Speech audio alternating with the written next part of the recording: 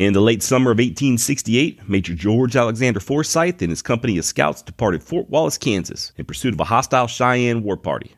What resulted was an Alamo-like battle that pitted 51 men against hundreds as they desperately fought for their lives. Who was Major Forsyth? Why'd he go kicking the hornet's nest trying to pick a fight with the Cheyenne? What's horse meat taste like? And who's this Roman nose guy? Find out all of this and more in this newest, if you're gonna be dumb, better be tough edition of Bloody Beaver Podcast.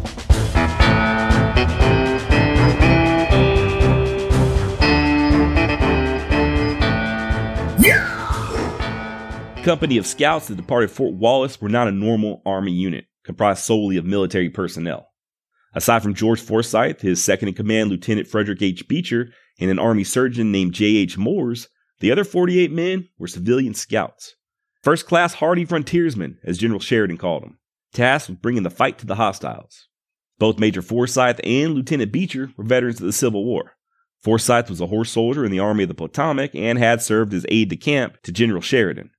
Beecher, at the age of 27, was a seasoned infantryman who had been wounded in the battles of Fredericksburg and Gettysburg. Likewise, many of their so-called frontiersmen scouts had some military experience. Veterans of both the Union and Confederate armies made up the ranks. Those who didn't have experience fighting back east had plenty of experience fighting on the frontier, at least some of them. This was really an interesting company, sort of a motley crew. And when I say they were comprised of 50, quote, first-class frontiersmen, it brings to mind visions of a whole bunch of Jeremiah Johnson-like characters sporting coonskin caps and carrying Bowie knives. But that wasn't necessarily the case. Some of the men, like Sharp Grover, for instance, were experienced on the frontier. They knew the natives, knew their language, and in Grover's case, had been married to them.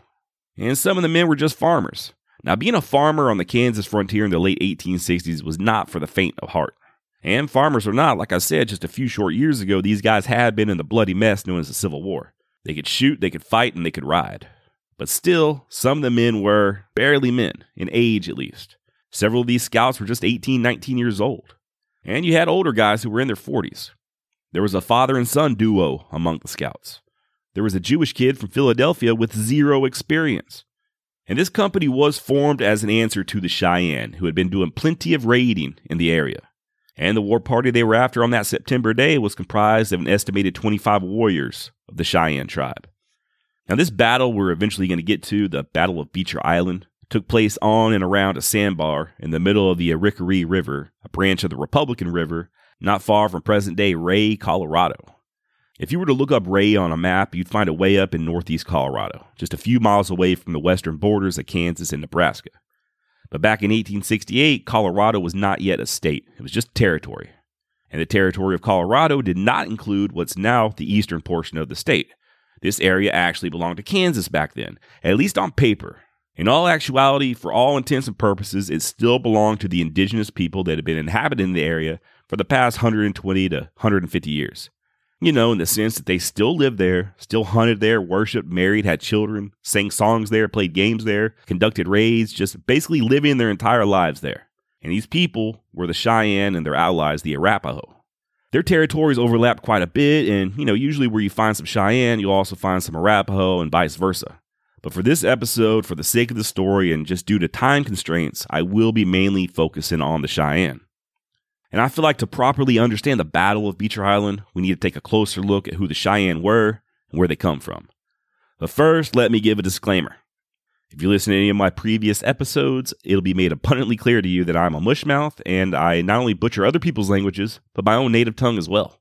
I do try to find pronunciation guides online, but I'm not always successful, and to be completely honest, my mouth doesn't often work the way I want it to. So if I don't get certain words right, which I'm positive is going to happen, just know that it's not done out of disrespect. Okay, so speaking of mispronunciations, the Cheyenne didn't really call themselves the Cheyenne, in the same way that the Sioux didn't call themselves the Sioux. The name Cheyenne, from what I can tell, is a Lakota word. Its original meaning is up for debate, but it may mean the red talkers. Somewhere down the line, white people picked this up, and I reckon it's been Cheyenne ever since. But in their own language, here I go, they are the Sisistas, the people.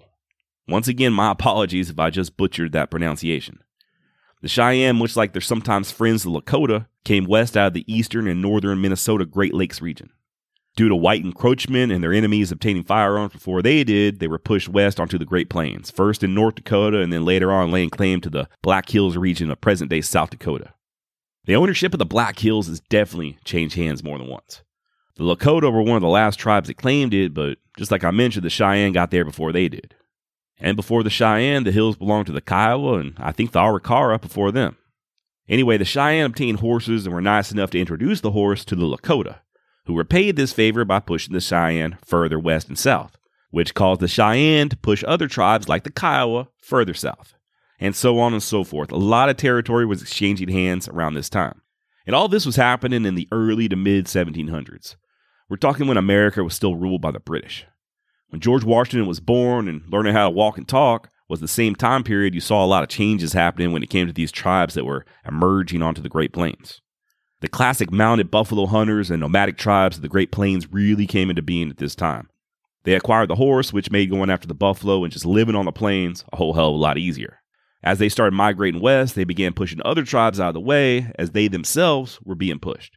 As you can imagine, there was quite a bit of violence involved in such territorial disputes.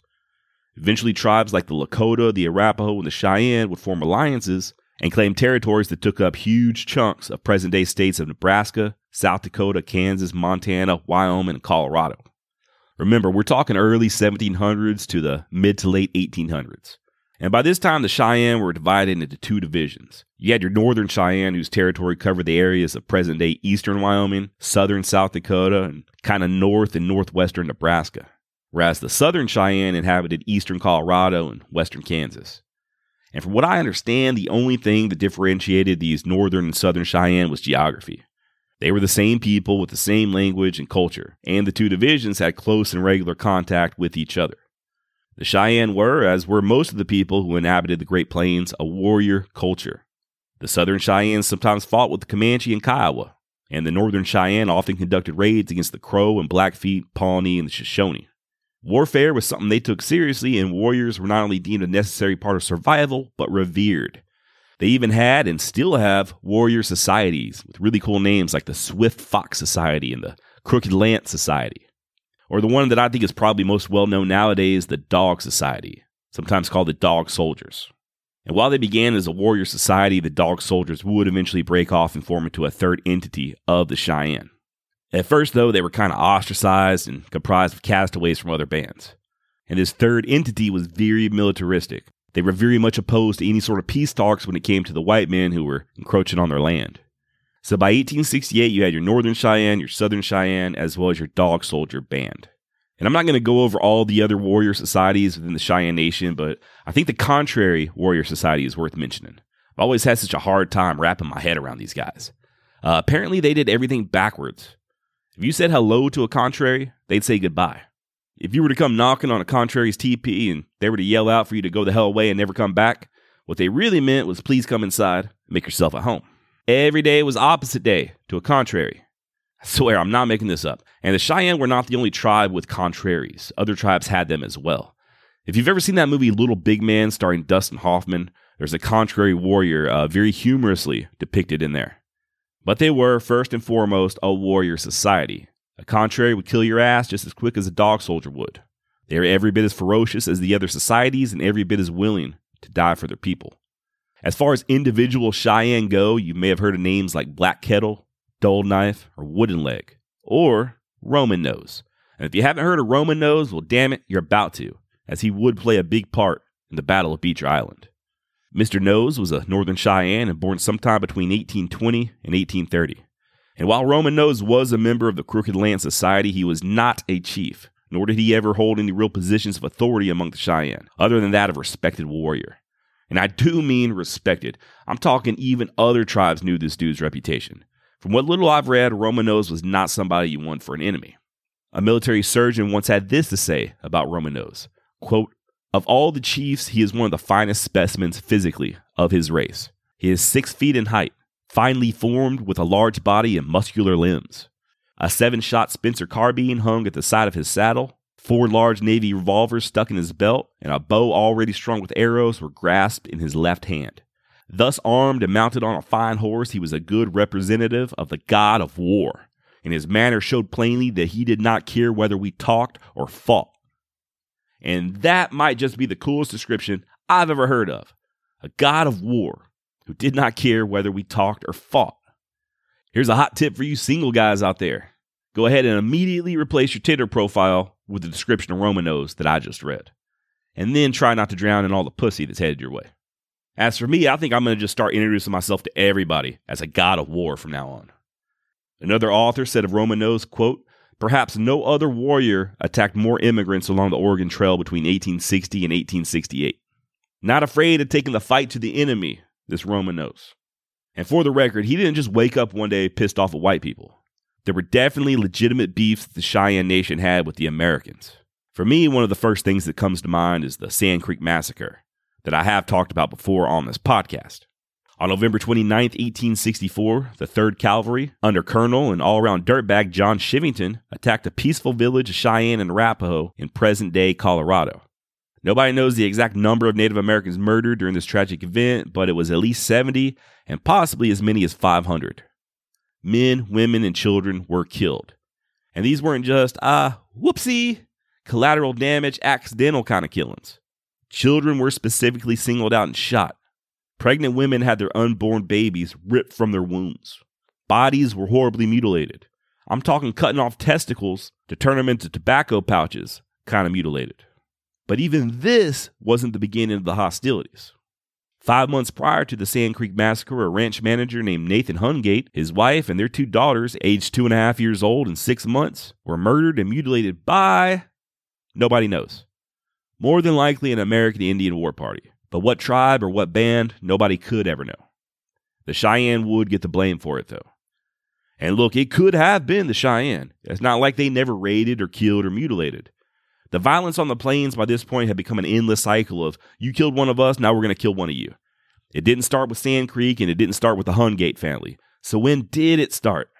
Without going into too much of a deep dive, the first known contact of Europeans and Cheyenne go back to when they were still living in the Great Lakes area. Skip ahead several decades, and by the 1820s, they were having regular contact with trappers and traders. Peaceful encounters. These two people did not always kill each other on sight. At some point, this relationship soured. And I don't think I'm being unfair by saying that the Americans had a lot to do with that. As more and more pilgrims started pushing west in search of the Promised Land, things got a little touchy. At first, the migrants were just passing through Cheyenne land. There were no plans to actually stay there and set up shop. Unfortunately, these travelers came bearing gifts, like cholera, which caused an epidemic in 1849 that possibly killed off as many as 2/3 of the tribe's population. And that'll take you off just a little bit. Cholera, by the way, is an infection of the small intestine that causes severe diarrhea, which can lead to severe dehydration, which can be deadly. Basically, you shit yourself to death. Horrible way to die. According to the World Health Organization, there are still between 21,000 and 143,000 cholera deaths each year worldwide. And this is a disease I caught more than once playing the Oregon Trail as a kid. If you're in your 30s, you know what I'm talking about. If you were born after, say, 1990, you probably don't, but just take my word for it. Literally the greatest video game of all time. And as if the cholera epidemic wasn't enough, then came the Fort Laramie Treaty of 1851. This was where the U.S. government kind of divvied up land, giving each tribe their own territory. It also secured rights for the Americans to build roads through said territories and construct forts to ensure immigrant safety. Remember, they were still only passing through. Wink, wink. In return, the Cheyenne and their buddies, the Arapaho, were given portions of present-day Colorado, Nebraska, Kansas, and Wyoming. And they were also supposed to be compensated annually with money and supplies. The problem with all these treaties, first of all, no one Cheyenne could speak for any other Cheyenne. A chief wasn't some supreme ruler or dictator. They were just influential members of the tribe. You also had a language barrier. Many natives who signed on with treaties didn't really understand what they were agreeing to. And lastly, the U.S. government almost never followed up on their end of the bargain. Each subsequent treaty would see Native American land reduced even more. And those annuities of gifts and supplies either never came or the shipments were few and far between. And of course, all those roads being built would eventually not just be used for passing through. Soon enough, people would start stopping along the way to form ranches and towns. All of this encroachment on Cheyenne land ate up their resources, namely the buffalo. With all of this going on and all those wagon trains passing through, it was only a matter of time before there was a conflict. One such incident occurred in 1856, which resulted in the Cheyenne warrior being wounded. In return, the Cheyenne started striking wagon trains and travelers along the Immigrant Trail. This resulted in the U.S. cavalry attacking the Cheyenne camps. And then in 1859, you had the Great Colorado Gold Rush. Before this, the people were just passing through Cheyenne land to get to either California or Oregon. But now they were stopping and mining for gold. And spreading more disease. There was a big outbreak of smallpox in 1861 that further decimated the Cheyenne people. And that's one disease you do not want to get. Thank God it's finally been eradicated. Maybe don't do a Google image search of smallpox like I did. The picture I saw of a young child riddled with the disease wasn't very easy to forget. According to the CDC, about 3 out of every 10 people that got smallpox died from it. Those that survived were left with horrible scarring all over their bodies, and in some cases, they were left completely blind. Thank God for modern medicine. There was another treaty in 1861, the Treaty of Fort Wise, which took away most of the land that was ceded to the Cheyenne in the Laramie Treaty. And once again, this was not without controversy. 6 Cheyenne signed this treaty. Those 6 men obviously did not speak for every band of the Cheyenne, much less every single individual Cheyenne. Not surprisingly, a lot of bands simply ignored this treaty, choosing to continue to hunt and live where they'd been hunting and living. This caused them to be labeled as openly hostile. And I'm sure some of them were. Before it to escalate to the point of the Sand Creek Massacre could have been avoided. Those were deliberate war crimes. And after Sand Creek, it was on. The Cheyenne struck back, and there were more military strikes against the Cheyenne, and in return, they continued to raid travelers and settlers where and when they could find them. So just to sum it all up, by 1868, in the matter of just a couple of decades, the Cheyenne had been ravaged by disease, seen their territory drastically reduced to a mere pittance of what it once was, saw the buffalo being slaughtered, saw the settlers start building on their land, the railroad began encroaching on them from the east, and they'd been attacked numerous times by the United States military. Tensions were high, to say the least. And once the white people were done fighting each other back east in the Civil War, the expansion out west and further encroachment on Cheyenne really escalated. And just in case it sounds like I'm painting everybody involved on both sides as being bloodthirsty killers, that wasn't the case. Obviously, not all the Cheyenne were on the warpath. I mentioned earlier how you had your Northern Cheyenne and Southern Cheyenne, right? And each of these 2 groups were further divided up into individual bands.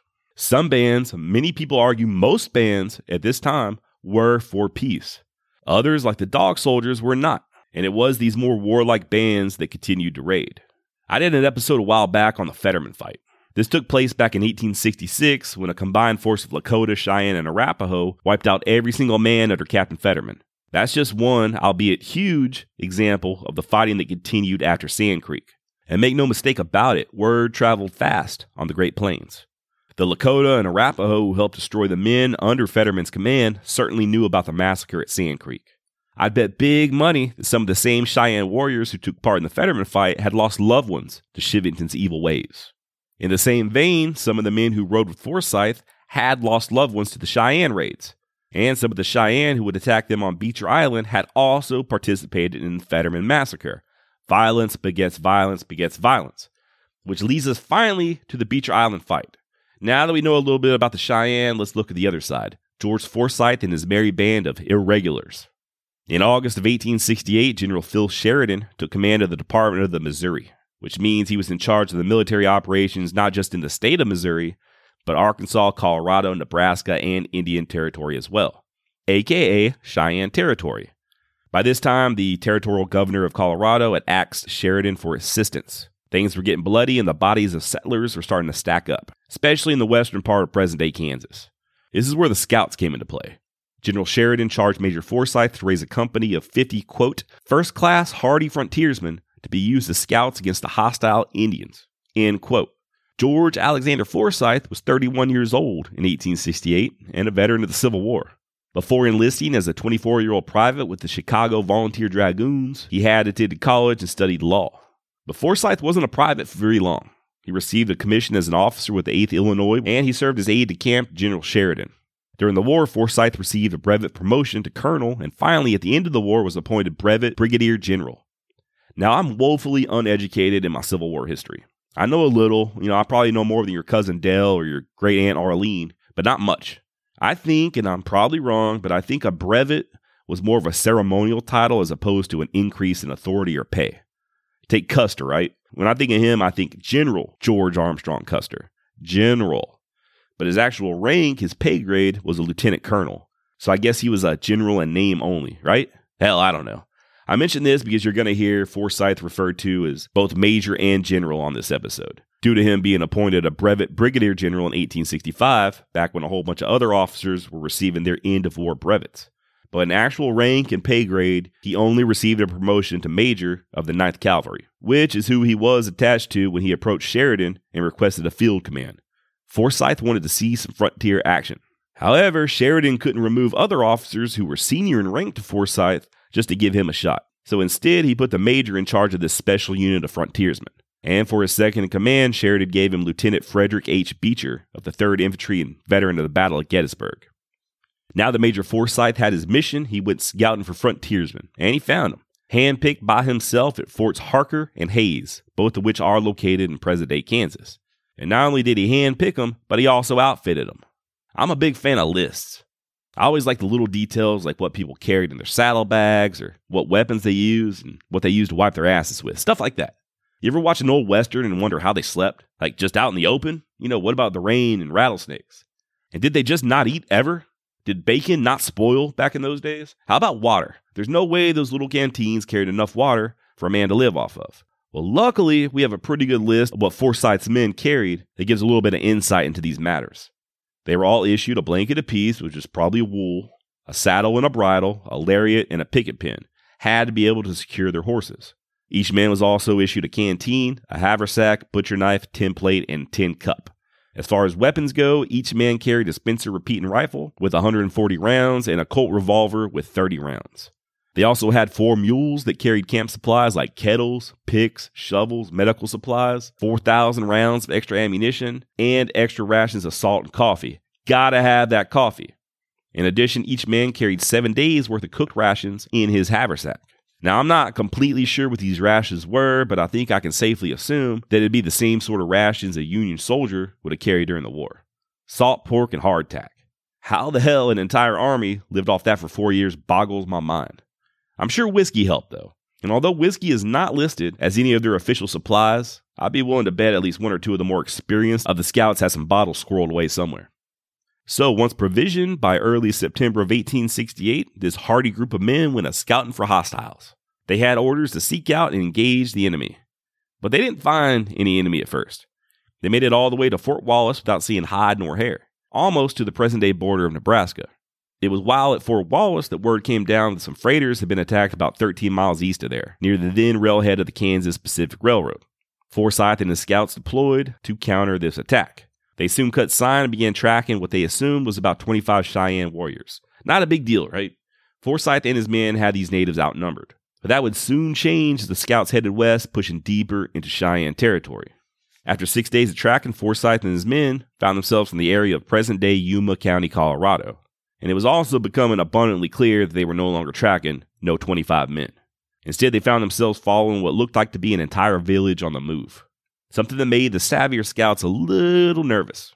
Enough so that they approached Forsyth and warned him that they might be getting ready to bite off more than they could chew. And even the major knew at this point that they had been spotted. There's no way they could have gone undetected. The Cheyenne likely not only knew exactly where they were, but how many of them there were as well. What Forsyth didn't know was that he had more than just one village to contend with. Just a few miles upriver were several large villages comprised not only of Cheyenne dog soldiers, but Lakota as well, with enough Arapaho sprinkled in to make things interesting. Now, from what I've read of Major Forsyth, I kind of like him. He seemed like a good leader for reasons I'll get to later.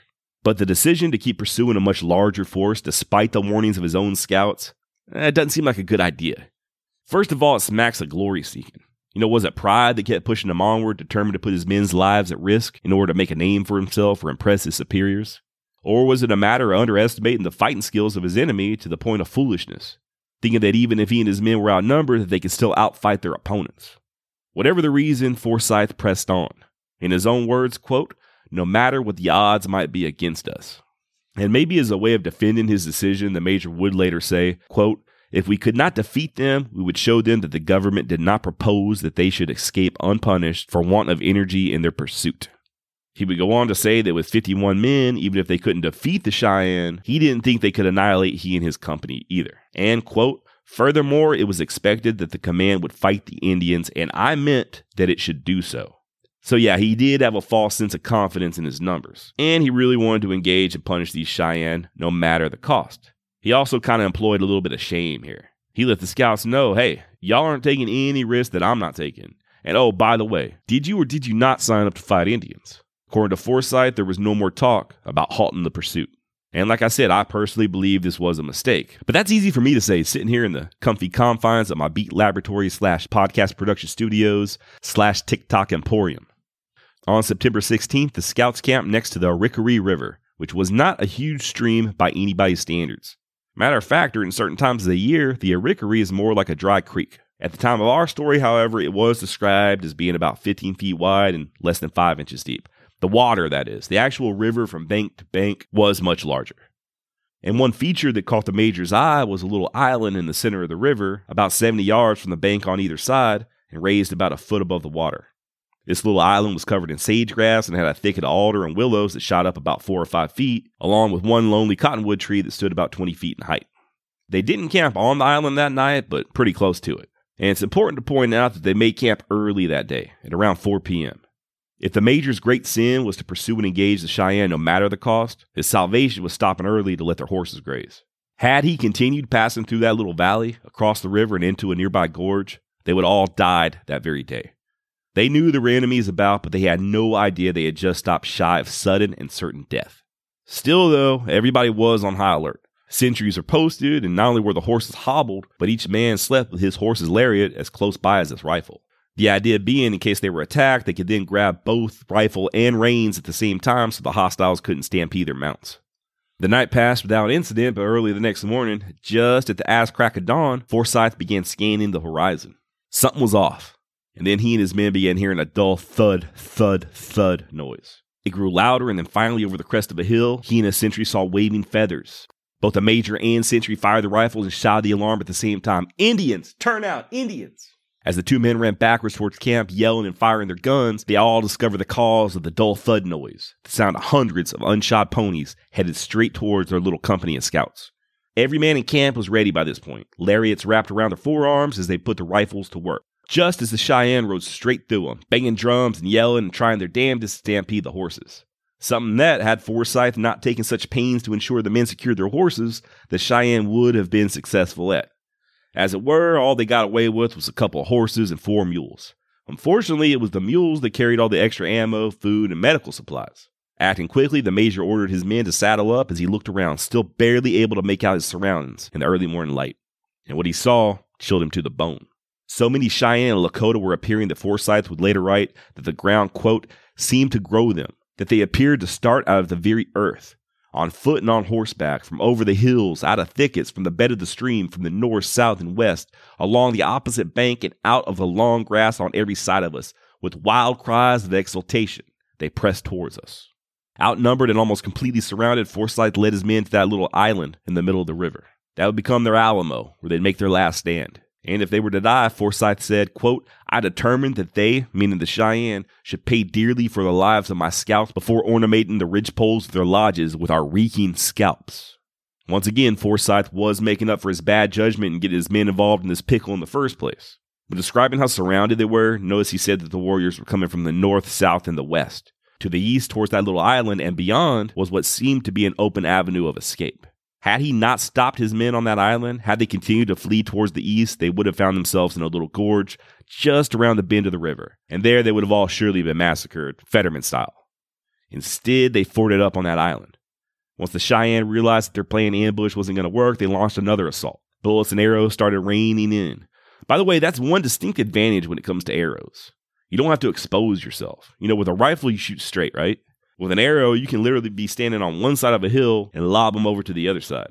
The Cheyenne were doing both, firing bullets and arrows. They were coming in hot and heavy, and within minutes, Forsyth's scouts had already suffered 1 man dead and several wounded. Even the horses were flailing and falling down dead. In the midst of all this chaos, one of the scouts shouted that they had to move, that if they stayed on the island, they'd all be shot down like dogs, that they should try to make a run for the opposite bank, an idea that Forsyth immediately nipped in the bud, yelling that he'd shoot down any man who attempted to leave the island. Another scout, William H. McCall, echoed this sentiment. Now, would they have gunned down their own men had they tried to escape? I don't know, maybe. But any man who left that island at that point was a dead man regardless. and it would have only weakened the defenses of the men still remaining. Forsyth knew this, so did McCall and the other scouts who saw action during the Civil War. The order rang out across the ranks: dig in and don't shoot unless you have a for-sure target. Since they had lost all the extra ammo, they had to make every shot count. And when they weren't shooting, they were quickly digging out holes to take cover in. By the way, they weren't digging their little foxholes with shovels. Those are with the mules that the Cheyenne made off with. The men in Forsyth's company were using their knives and their tin plates and belt buckles and bare hands as shovels, hoping like hell they weren't digging their own graves. And then, just as quickly as the fight began, it seemed to slow down, allowing the men to catch up on their digging. Their fire discipline and accuracy had evidently paid off and forced the warriors out of rifle range. Soon enough, the men on the island began hearing Cheyenne women and children wailing for their dead in the distance, indicating again that they had done some damage. That part of the major's account of the battle was especially eerie to me. There were several villages so close that the women and children came out to watch the fight. At one point, the major claimed that there was literally thousands of them on nearby bluffs, watching as their brothers and fathers and husbands and sons began to fall due to the scouts' rifles. The women were wailing out and mourning the deaths of their loved ones. These creepy lamentations would continue the duration of the fight. Major Forsyth took advantage of the temporary lull to go from man to man, checking to make sure they were properly digging in. At least he did until he caught a bullet in his right thigh, knocking him to the ground. According to Forsyth, the pain was so intense that he couldn't even speak for a few minutes. Moments later, a second bullet tore through his left leg, shattering the bone about halfway between his knee and ankle, which hurts me to even think about. Now remember, there's already one man dead, several more wounded, including Major Forsyth, some so badly that they could no longer fight. Those who could do so began bandaging themselves and kept on fighting. All except for one guy, and oh, how I wish I knew who this guy was. Forsyth never calls him out by name, but he initially describes the scout as being very impressive, not just to him, but to the other men as well. Evidently, this unnamed man had lots of experience when it came to fighting the hostile natives, and Forsyth thought that he had recruited an invaluable and experienced frontiersman. Red flag number 1 was how the scout bragged about his experience. Red flag number 2 was that he liked to joke to the point of being a bully and enjoyed picking on others in the company, especially one younger scout in particular, a 19-year-old Jewish kid by the name of Sigmund Schlesinger. Schlesinger was from back east, and unlike many of the scouts, he was not a veteran of the Civil War, or any war. He immigrated to the United States from Czechoslovakia at the age of 17 alone and eventually found work in Philadelphia. Once veterans started returning home after the war, they replaced young immigrants like Sigmund. So he went out west looking for more work. Ended up in Kansas working on the railroad. All a little long day. That job was soon lost as well, as construction was halted due to trouble with the natives. So Schlesinger took the next job that he could find, as a scout with Major Forsyth, even though he didn't even know how to ride a horse or fire a gun. You see what I mean about Forsyth scouts not being a company of Daniel Boone's? You had legitimate frontiersmen, you had hardened veterans of the Civil War, you had farmers with some experience, and you had Sigmund Schlesinger. But an interesting thing happened there on that island when the bullets started raining down like hell. That impressive scout turned out to be a failure. He became paralyzed with fear and buried his face in the sand. Even as Forsyth and the other scouts berated him and cursed him as a coward, he still lay face down, frightened, useless. Young Schlesinger, however, who I will henceforth refer to as the fighting Jew, went into beast mode, proving himself to be, as Forsyth would later write, a, quote, gallant soldier among brave men. From dawn till dusk, little Sigmund fought just as hard, if not harder, than any other man on that island. Any warriors who exposed themselves within range of his rifle did so in peril of their lives. Like I mentioned, the gossipy part of my human nature really wants to know who the scout was that ended up lying face down in the dirt, paralyzed with fear. But then another part of my brain wonders about myself. Would I too become paralyzed with fear? Do I have what it takes? Would I be up for it? By this point, nearly all the horses on that little island were dead. Some, horribly wounded, were moaning and thrashing around. A sad, disturbing affair, but the dead horses did provide additional and much-needed cover for the defenders. This is something I've read about several times when it comes to fighting on the frontier, using a horse's carcass as sort of a breastwork to conceal yourself behind, kind of how Gus McCrae did on Lonesome Dove. I always wondered how effective that would be, and years ago I decided to try it out for myself. I used to play a little paintball when I was a teenager, not a lot, but every now and then. And I didn't have a horse, but I did have this old Dalmatian named Eddie Vedder, who would always follow me out to where we'd play paintball. Eddie was getting old. He could barely walk and was mostly blind by this time. We couldn't really afford to take him to the vet, and, if you're a dog lover, you understand how painful it is watching your pet suffer. So I decided to not only find out about, using an animal as sort of a defensive fortification, but also put old Eddie Vedder out of his misery. Sorry, it's painful to talk about. Okay, so we were playing capture the flag. My team was defending, and I was the closest to the flag. As the other team started rushing in, firing paintballs, I took out my Swiss Army knife, and I did cut Eddie Vedder's throat from ear to ear, right in front of everybody. It was quick. He did let out a little yelp and kind of thrashed around for a minute, but then he lay still. And it did work. Not only did my Dalmatian's dead body work as a blockade to stop any paintballs, but the opposing team soon gave up altogether and went home. Bunch of sore losers. So yeah, I can definitely see how using a horse, which is much larger than a Dalmatian, would provide some serious defenses for Major Forsyth and his men there on that island. It should also be noted that the Cheyenne were adequately armed. According to Forsyth, as far as the firearms and ammunition went, the warriors were every bit as well armed as his scouts. They were shooting Springfield breech loaders, likely captured during the Fetterman Massacre, as well as Henry, Remington, and Spencer rifles. By the way, for those of you still listening, I was joking about cutting my dog's throat to use his dead body as a blockade during a paintball game. I have never killed or abused a dog, nor would I. And I've never owned a Dalmatian, so everybody simmer down. I was just joshing you. Really looking forward to the comments I get on that one. Back to the story. As the sporadic fighting continued, there was one warrior that kind of started to catch the major's eye. A big warrior who seemed like he was in command, riding just outside of rifle range. According to Forsyth and his head scout Sharp Grover, this warrior was the aforementioned Roman Nose. This may or may not be correct, though, for reasons I'll get to shortly. For the time being, the Cheyenne didn't charge inside a rifle range, but there were enough warriors hidden who continued to pepper both man and beast with bullets.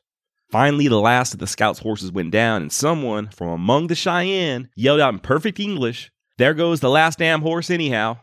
Now, in the book, The Battle of Beecher Island, which I did use as a primary research tool for this episode, the major theorizes that this was a white renegade living among the hostiles, possibly one of the Bent brothers. And I found this extremely interesting. I've often wondered if there were any real-life Lieutenant John J. Dunbars, you know, Kevin Costner's character from Dances with Wolves, a soldier who went rogue and took to not only living with, but fighting with their adopted tribe against their fellow Americans. If not a deserter from the army, how about a former Confederate who wanted to continue the fight against the Yankees? Well, William and Charles Bent were early pioneers out west. They were involved with the fur trade, and Charles became governor of New Mexico and was eventually killed in the Pueblo uprising down there.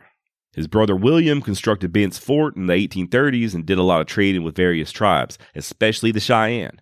He ended up marrying a Cheyenne lady and her two sisters at the same time. Now, if you're banging all three of your wives at the same time on a regular basis, eventually someone's going to get pregnant. That's how statistics work. And as such, William Bent ended up having a few half Cheyenne children. One of these kids was George Bent, born in 1843. Now, George was raised in both worlds. He grew up speaking his father's English and his mother's Cheyenne. When he was old enough, his father sent him back east to get an education.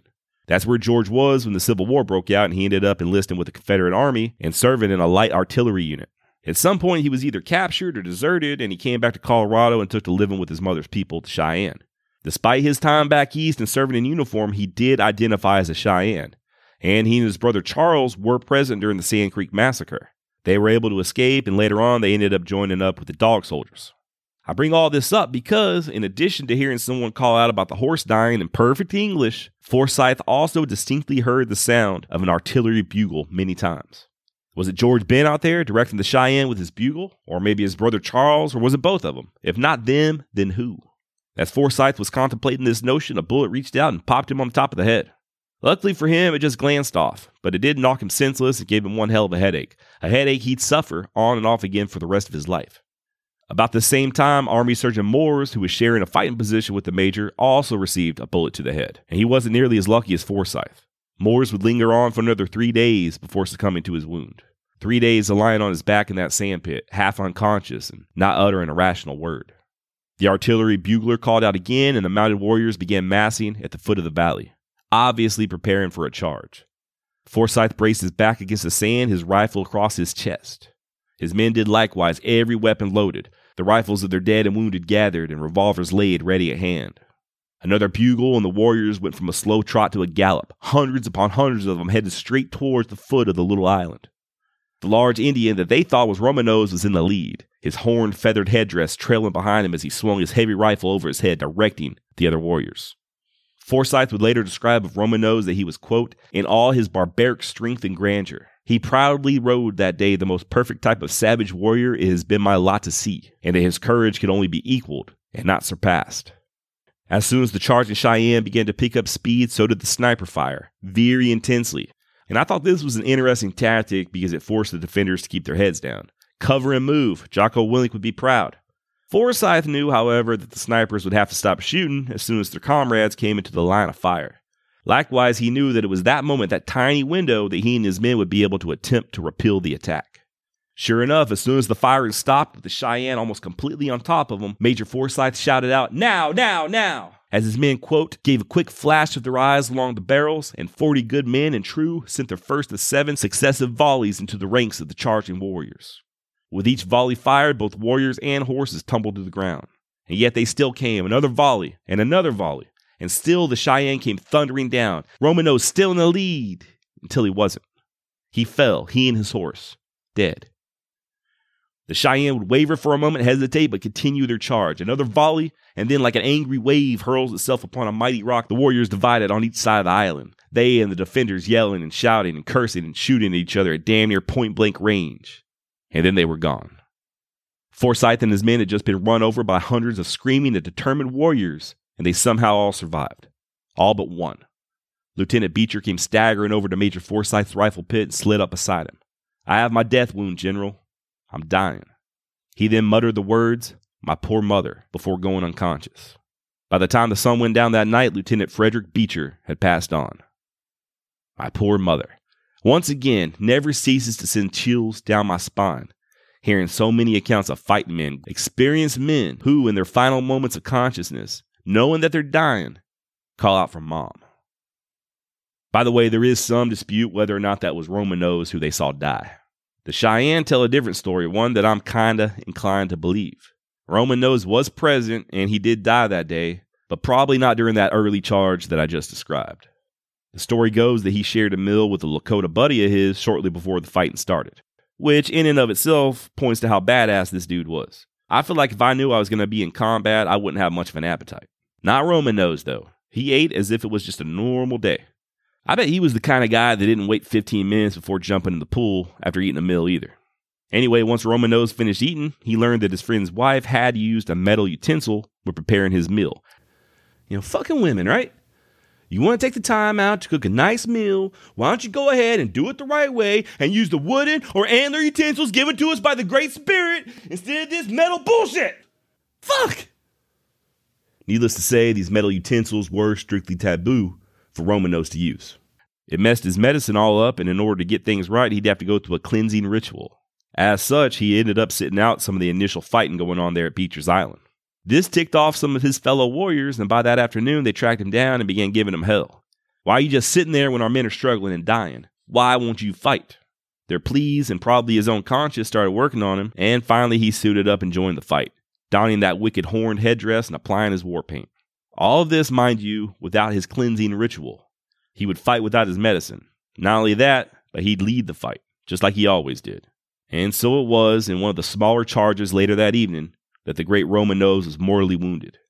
His companions helped him get back to the village, where he denied medical help. He didn't fear death, but he knew that if he lived, judging by the wound, he'd likely be paralyzed. And much like Gus from Lonesome Dove, his vanity would not abide such a fate. Meanwhile, back on the island, the men assessed the damage from the big charge. There were at least 3 dead Cheyenne close enough for the defenders to reach out and touch. And for 600 or 700 yards to their front, the ground was, according to Forsyth, littered with dead or dying warriors and their horses. It was the Major's opinion that the big charge on the island was the level best that the Cheyenne could do, that they had thrown their full weight against the scouts, and it wasn't enough. Forsyth now felt that the outcome would come down to staying power. He and his men had proved deadly accurate with their rifles, and the Cheyenne weren't suicidal or stupid. They're not just going to keep on charging if it only results in dead warriors. Nevertheless, there were 2 more charges that day, but much smaller in scale. One was stopped about 100 yards away from the island, possibly the charge that killed Roman Nose, and the other barely made it within rifle range. Like I said, the accuracy of the scouts was just too deadly. Also, I forgot to mention that they weren't only armed with those Spencer rifles. There were at least 2 Springfield rifles in the hands of Lewis Farley and his son Hudson. These two farmers were considered the best shots of the company, and those Springfields could reach out and shoot further than any of the other rifles, something that the Cheyenne were learning the hard way. Now that the lines were established and the scouts were dug in, the big question was, would the Cheyenne attempt to starve them out? The men were completely out of food and water, as they had been the entire day, all of that fighting under the hot sun and not a single drink of water. But as the sun went down, the sky opened up and it began to rain, quenching their parched lips. Some of the men were able to sneak out in the cover of darkness down to the stream and collect more water. Another scout dug deep enough in his firing hole until water began slowly seeping up. The men also began cutting meat from the dead horses, swallowing the flesh raw. The rest they buried deep in the cool sand. By the way, horse meat is, from what I've been told, delicious, and it's good for you, having almost as many omega-3 fatty acids as farm salmon, and twice as much iron as beefsteak. It's also an abundant commodity. Here in the United States, at least, we got a big problem with overpopulation of wild horses. So why don't we eat them? Well, mostly because horses are cute. Seriously, they're kind of like big dogs, and I guess we see them more as companions than food on the hoof. Although, according to the internet, it is legal for you to butcher your own horse and put it on the grill. You just can't sell it. If you're listening to this in Europe, there's a good chance you've had horse meat and don't even know it. Burger King, Taco Bell, and even Aldi have all had problems sneaking in a little bit of horse flesh disguised as beef. The men there on the island weren't too worried about the merits of horse meat, though. Nor did they have the luxury of cooking their dinner over an open flame. Like I said a minute ago, they were slurping it down raw, but at least it was something. While his men were gathering water and horse steaks and trying to get a little bit of rest, Major Forsyth took inventory. Lieutenant Beecher and Sergeant Moores were dead. So were Scouts Smith and Wilson. Lewis Farley and Bernard Day were mortally wounded. 8 others severely wounded. 9 more slightly wounded. That left 28 men unharmed, and all but 6 or 7 of the wounded could, in a pinch, fight if things got hot. As for Forsyth, he couldn't do much of anything. His left leg was broken below the knee, there was still a bullet in his right thigh, and that head wound was almost blindingly painful. How long could they last come sunup? How many more charges could they endure? Forsyth decided they needed to send for help. If someone could make the 110-mile journey to Fort Wallace, maybe, just maybe, help could arrive in time. When the major finally asked for volunteers, he had plenty of brave men to pick from. Of those, he chose an older, experienced frontiersman, Pierre Trudeau, who at the age of 50 was likely the oldest of all the scouts, and a young man, a teenager, named Jack Stillwell. More on Jack later. The two crept off the island in the darkened night, in stocking feet and walking backwards, hoping that their tracks would blend in with those of the moccasined Cheyenne. The next morning at dawn, the sniper fire commenced, but it did little more than irritate the scouts. The men were really dug in at this point and knew better than to expose themselves. It was a waiting game. In September, that part of Colorado, nights are cold, but during the day it can be intensely hot. Those dead horses that the men were using as shelter began to bloat up and rot, their carcasses crawling with flies. As for the Cheyenne, their women could still be heard in the thousands wailing for their dead. That night, Major Forsyth sent out 2 more men to try to make it to Fort Wallace, but they were only gone for a couple hours. The hostiles were just too thick and they couldn't sneak past them. On the 3rd day, Sharp Grover observed that the women and children had ceased their morning chants. This indicated that maybe the Cheyenne were withdrawing, giving up the fight. Could they be so lucky? It wasn't too long before some warriors appeared and tried to approach the island under a white flag of truce, something that the major wasn't having none of. He assumed, probably correctly, that this was a ruse, a way for some of the warriors to get in close and see their condition, see if it was worth making another charge. Forsyth wasn't going to take that chance and had Grover, who spoke Cheyenne, yell out for him to stay away. They pretended like they couldn't understand, so the major ordered the men to fire a dozen or so shots at them. This they understood. That night, Forsyth once again sent 2 more men for help, Scouts Donovan and Pliley. They left a little after midnight and did not return. As far as the men on the island knew, they either made it through to Fort Wallace or died trying. The 4th day brought more intense heat, and the horse meat was all rotten by this point. Even still, though, they tried to boil it and sprinkle gunpowder on it to make it palatable, but it was just no use. The wounded men began to grow delirious, and the stench of those rancid and bloated horses became overwhelming. As for the major, he was less concerned with the smell and more concerned with that bullet that was still stuck in his thigh. That sucker was really starting to irritate him, and he was determined to extract it. He asked some of the men to do it for him, but they got scared once they got a good look at it. It was way too close to his main artery, and they feared they'd accidentally kill him. They started digging around in there. So he did it himself. He had 2 of the men press the flesh back, drawing the skin taut, as he took out his own straight razor and cut a bullet out of his own thigh. Quick check of hands. Who here listening to this podcast has ever dug a bullet out of their own flesh with a straight razor? Anybody? Anybody? No? Yeah, me neither. And trust me, if I ever do, rest assured, I will somehow find a way to work it into every single conversation I have for the rest of my life. Hey, Josh, how are you? Oh, I'm fine. I mean, work is kind of a pain in the ass and I need new tires for my truck. But hey, at least I don't have to dig a bullet out of my leg like I did that one time, right? Also, did you know that I'm a god of war?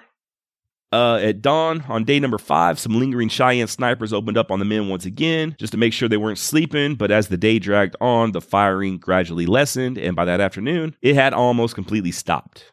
By this point, some of the scouts had taken to standing upright. Some of the men had even snuck over to the south bank of the stream and reported that there were no more natives to be seen on that side. They were withdrawing, which was great news, but still the wounded men weren't doing well, Forsyth included. Where was the help they had sent for? Was there even any help coming at all? By the way, to the Major's credit, he did not hesitate to heap praise on his scouts. Guys like young Hudson Farley, who I mentioned earlier. He was just 18 years old, and even after his father Lewis perished, Hudson continued to fight, even after he himself was shot through the shoulder. Another scout, Howard Morton, had lost an eye to a bullet. So what did he do? He wrapped his head up with a handkerchief and kept on fighting. Frank Harrington was shot in the head with an arrow, and the arrowhead ended up lodged in the front of his damn skull bone, and yet he too continued to fight. Finally, a bullet plowed across his forehead, hitting the arrowhead and dislodging it. Just like Morton, he wrapped his head up and stayed in the game. And then there was Schlesinger, who I talked about earlier. His first ever taste of war, and he was accounting for himself as well as any other man there. Just a few small examples of individual bravery that took place on a little sandbar in Colorado 152 years ago. A place that people probably drive by every day without knowing what happened there. And I have no doubt that equal acts of bravery were committed by the Cheyenne, Lakota, and Arapaho warriors as they exposed themselves over and over again to the deadly aim of the scouts. On about the 5th or 6th day, one of the scouts shot a coyote. Another found some wild plums. It wasn't much, but it was better than rotten horse flesh. Still, though, the wounded men continued to worsen. They grew feverish and even more delirious. Gangrene set in on Major Forsyth's leg, and he was horrified to see his wounds crawling with maggots. They couldn't just wait around to die. Somebody had to decide what to do. So finally, the Major called the men around him and laid it all out. They had to entertain the possibility that the guys who went for help never reached Fort Wallace.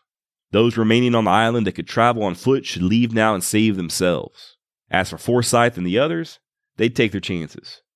In his own words, quote, "If relief came in time, well and good. If not, we were soldiers, and we knew how to meet our fate." Upon saying this, there was a moment of silence, and then all the men unanimously cried out, "Never. We'll stand by you, General. We'll stand by you till the end." William McCall echoed this sentiment, stating, quote, "We fought together, and by God, if need be, we'll die together." The next 2 days were kind of blurred, and at night the men would watch the silhouettes of wolves coming down from the hills, feasting on the dead horses. Finally, on the morning of the 9th day, a scout spotted movement in the distance, and then they fully came into view, the cavalry. Men began cheering and shouting and hugging each other, some laughing, some crying, and some dancing, realizing that they would live. It was a troop of the 10th Cavalry that came to the rescue, under Lieutenant Colonel Carpenter. And the 10th, by the way, were the black soldiers, Buffalo soldiers as they were called back in the day. Forsyth makes no mention in his book of race when he wrote about the rescue, but I'm fairly confident that those white men hunkered down on what's now known as Beecher Island had never in their lives been so happy to see so many black dudes in one spot. I really need to learn more about the Buffalo soldiers. I think I'm going to do an episode on them sometime in the future. Educate myself a little more. It turns out that Scouts Pliley and Donovan had made it to Fort Wallace before Trudeau and Stilwell, and they were returning back to the Major with a handful of reinforcements when they intercepted the Buffalo soldiers. As for Trudeau and young Jack Stilwell, they made it as well, but it was slow going. Once they crept off that island backwards, they ended up crawling for the first 3 miles. After that, they hid during daylight hours, just basically surrounded by hostiles, but still within hearing distance of the fight. Night would fall, and they would slowly make their way and then hide again before the sun came up. They carried some of that rotten horse meat with them, and it made old man Trudeau sick, slowing them down even further. One day, the Cheyenne got so close that the pair were forced to hide inside the carcass of a dead buffalo. But they did make it through to Fort Wallace. And Jack, although his feet were still badly swollen from cactus needles and thistles, did join another relief party to come to the scouts' aid, one that arrived shortly after the Buffalo soldiers. Scout John Hurst described the then 18-year-old Jack Stilwell as, quote, "one of the bravest, nerviest, and coolest men in the command." Comanche Jack Stilwell, as he'd come to be known, really deserves his own episode of Bloody Beaver Podcast. This dude puts the wild in the Wild West, and it just baffles me that he's not more well known. Jack kept on scouting for the Army after Beecher Island, became friends with Buffalo Bill Cody, and worked closely with Custer that following winter against the Southern Cheyenne, Arapaho, Kiowa, and Comanche. He was present for the Battle of Washita River in present-day Oklahoma, and Stillwell would later go on to scout for General McKenzie down in Texas, where he helped secure Quanah Parker's surrender. Later on, he became a deputy U.S. Marshal working out of Fort Sill in Indian Territory before moving on down to Arizona temporarily. Now, if you're a student of Wyatt Earp and he and his brother's time in Tombstone, Arizona, you might recall the name Stillwell, or you may remember a Stillwell from the movie Tombstone. Remember that scene where Ike Canton and another guy are waiting at the train to ambush Wyatt, and the guy yells out, "Hey, Matty, where's Wyatt?" And Kurt Russell goes, "Right behind you, Stillwell," and then goes on to blow the man to hell with that double-barreled shotgun? Well, that man was a real-life guy named Frank Stillwell, the younger brother of our very own Comanche Jack. They had both gone down to Arizona together, and Jack didn't stay too long. He moved back to Texas. His little brother, though, just couldn't stay out of trouble. Got involved with the cowboys, and he is one of the primary suspects in the murder of Morgan Earp. After Jack found out about his brother's death, he went looking for Wyatt to settle the score, but he never caught up with him. In the 1890s, he became a police judge, whatever that is, in El Reno, Oklahoma, and then served as U.S. Commissioner in Anadarko and eventually passed the bar exam and started practicing law. He would later move to Wyoming at Buffalo Bill's invitation to look after Cody's ranching interests. And it was there in 1903 that Simpson Everett Comanche Jack Stillwell died at the age of 52 from Bright's disease. All totaled, 6 of Major Forsyth's scouts died fighting. Lieutenant Beecher, the elder Farley, Culver, Wilson, and Dr. Moore were all buried there on the battlefield. Walter Armstrong would die several days later at the Fort Hospital.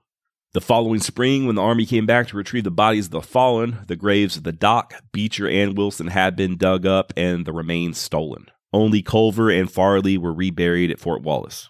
As for Native American casualties, the count varies. The low estimate is that only 9 warriors were killed.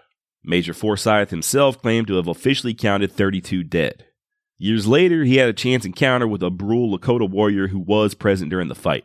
I'll go ahead and share the conversation they had as the Major recited it.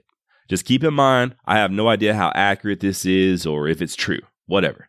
This is just coming from Major Forsyth, and it goes as follows. We had a long, and to me at least, an interesting conversation over the affair. He asked me how many men I had, and I told him. It gave him a true account of those killed and wounded, and I saw that he was much pleased. He told the interpreter that I had told the truth, as he had counted my men himself, that for 4 days they had been watching my every movement, gathering their warriors to meet us from afar and near, and that I stopped and encamped about 2 miles below where they lay in ambush for me.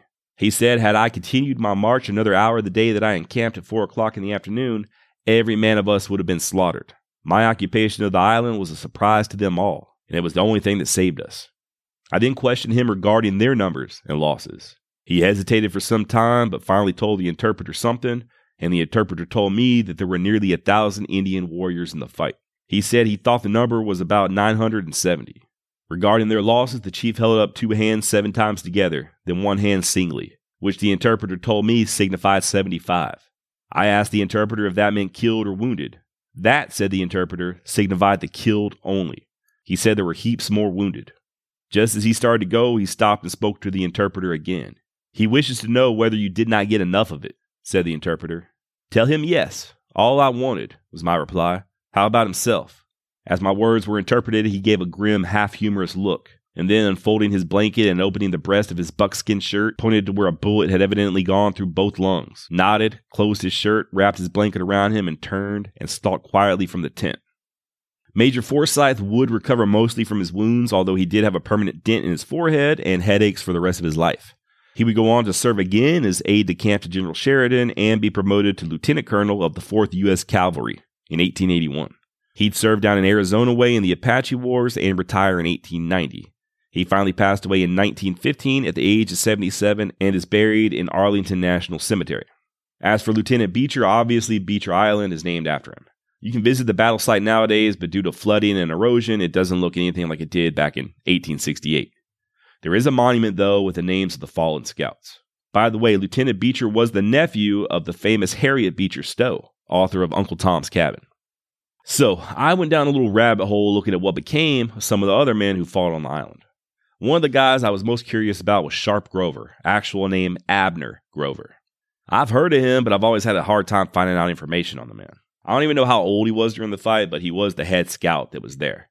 Evidently a very experienced man, very familiar with the Cheyenne to the point of being able to speak their language. and Forsyth does sing his praises throughout the story. From what little I was able to find out, Grover was what was known as a squaw man, meaning he was married to a Native American lady, and it looks like he did spend some time living among the Lakota. During the fight on the island, Grover was still suffering from a bullet wound he had received in the back when he and another frontiersman, a guy named Billy Comstock, were allegedly attacked by some young Lakota. Comstock was killed, but Grover, although wounded, was able to drive the attackers away. A year after the fight on Beecher's Island, Grover himself was shot and killed in a saloon fight. And at least one person claims that he had it coming. Reuben Waller, a black soldier serving with the 10th Cavalry, was a member of the party that came to retrieve Comstock's body, which they found dead, of course, from a bullet to the back. And there were no other tracks around the body than that of one lone horse, the horse belonging to Grover. It was then surmised that Sharp Grover had himself murdered Comstock and made up the story about the Indians kind of as a cover. Evidently, Sharp was arrested but ended up convincing the commanding officer there at Fort Wallace of his innocence, so they let him go.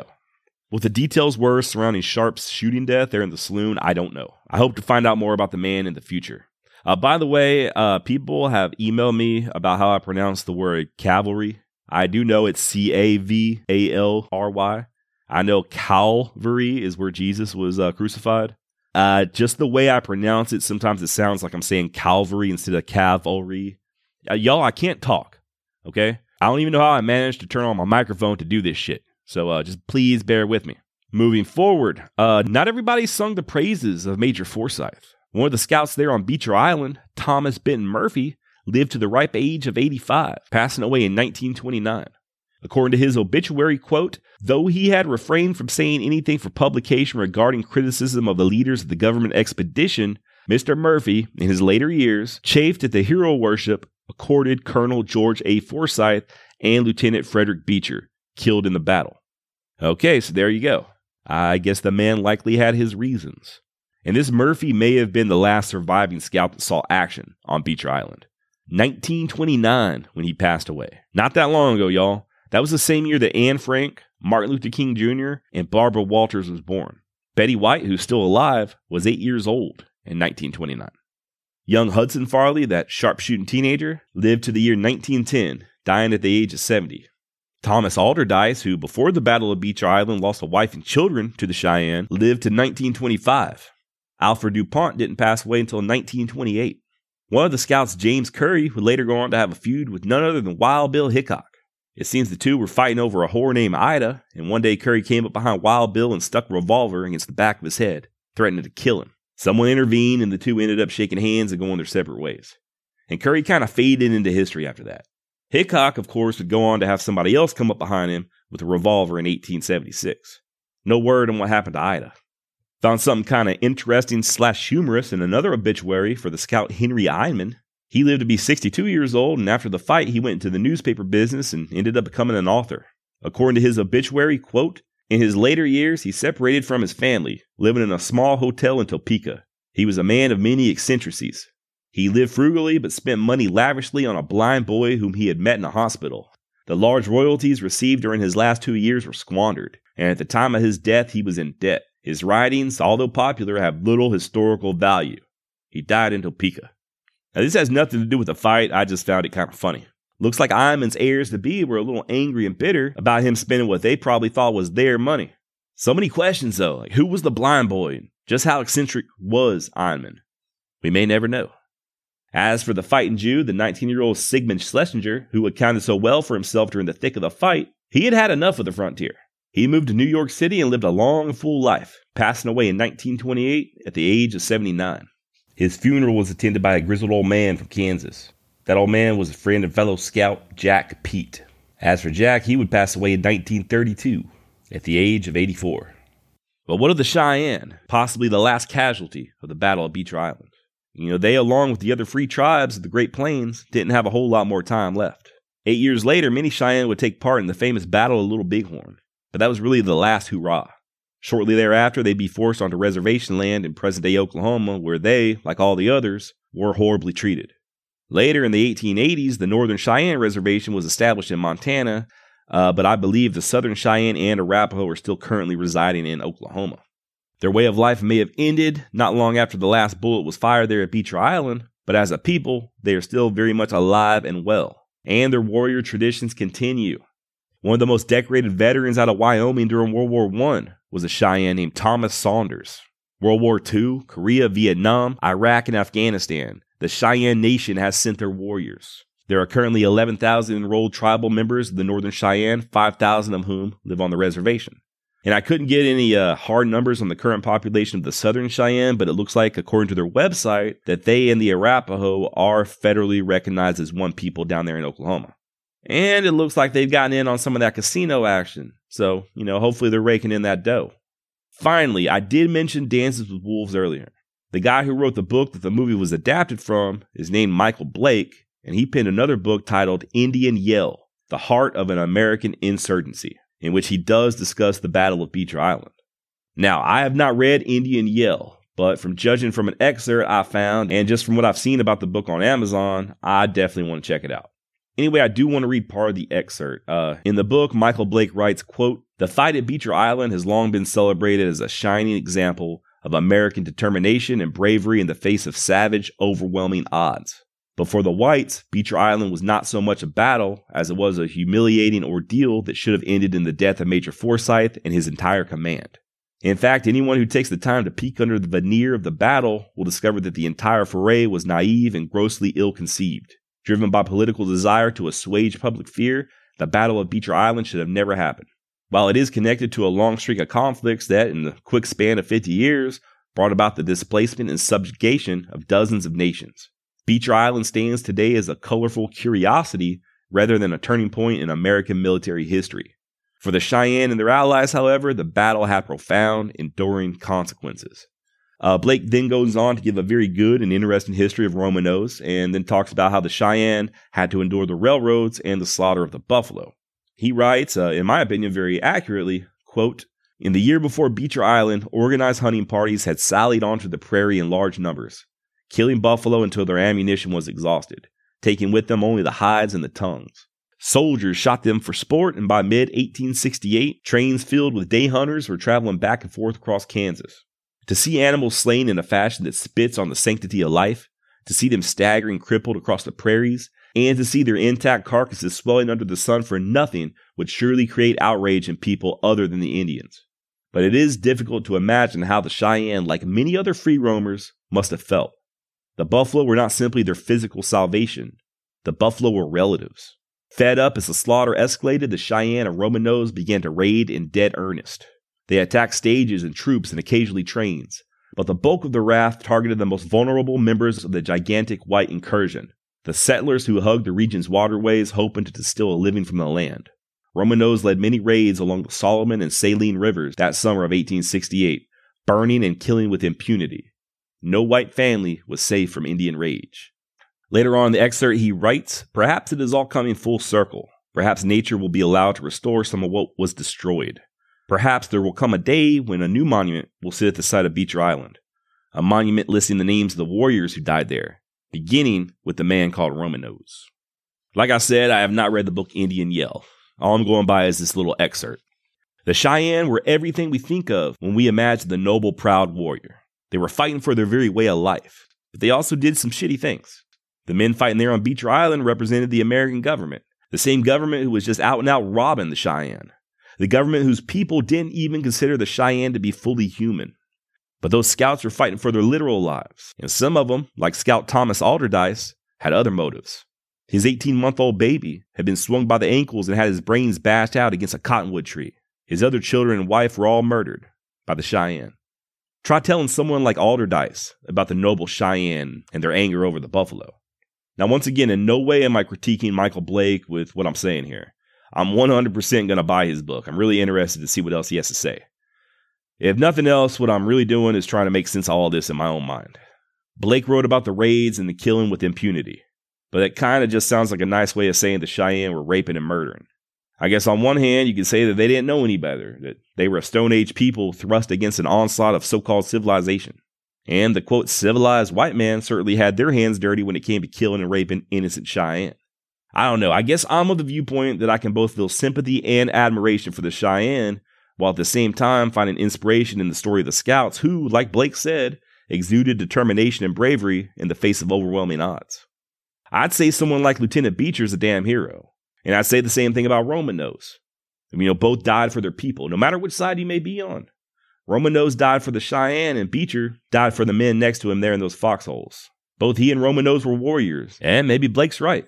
Maybe Roman Nose deserves to be on that monument at Beecher Island as well, along with the other Cheyenne who died fighting.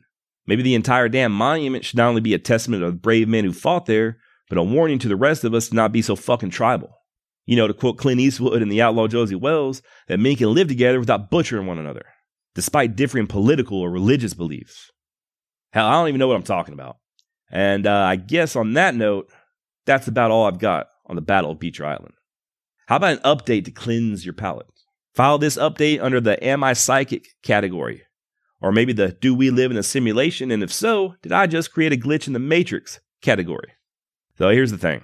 I'm planning on doing an episode very soon on Josiah Doc Scarlock, one of the men who rode with Billy the Kid. Doc, as I'm sure you know, was portrayed by Kiefer Sutherland in the Young Guns movies. Well, I thought it'd be funny if I did a little misdirect on this podcast and made up a story about how Young Guns 3 is in the works and how it's going to star Emilio Estevez as Brushy Bill Roberts and be directed by the Coen brothers. Skip ahead a few days and I get a message from a listener, shout out to Joe Wheeler, that there is indeed a Young Guns 3 reboot in the works. Not making this up. He sent me the link and I'll add it in this episode's show notes. The guy who wrote both the previous Young Guns movies sent out a tweet of a movie poster kind of image that said Young Guns 3, alias Billy the Kid, Some Legends Never Die. Now, alias Billy the Kid is the name of the book written by William V. Morrison, the attorney who claimed that Brushy Bill Roberts was actually the kid and got him to go before the governor of New Mexico seeking a pardon. Which means there's likely about to be a major motion picture, probably starring Emilio Estevez, about the Brushy Bill myth. Do I believe that Brushy was Billy the Kid? Hell no.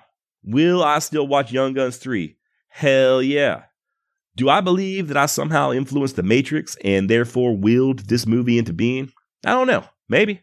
Am I planning on doing a follow-up podcast on Brushy Bill Roberts? You're damn right I am. Here's another update for y'all. I also have another episode in the works that's been requested many, many times on a little someone known as Liver Eaton Johnson. So please stick around. We've got some good stuff coming up. If you haven't subscribed to this podcast wherever you're listening, please do so now so you don't miss out. YouTube, Spotify, Stitcher, Apple, Google, Audible, iHeartRadio, Amazon Music, Overcast, Castro, Pocket Cast, Castbook, Podcast Addicts, and on and on and on. If it has podcasts, chances are you can subscribe to Bloody Beaver Podcast on there. Please share this podcast with friends and foes alike. Are you lonely and wishing you knew the words to say to that special someone you've been longing to express your undying love and affection to? What better way to do so than sending them a link to Bloody Beaver Podcast?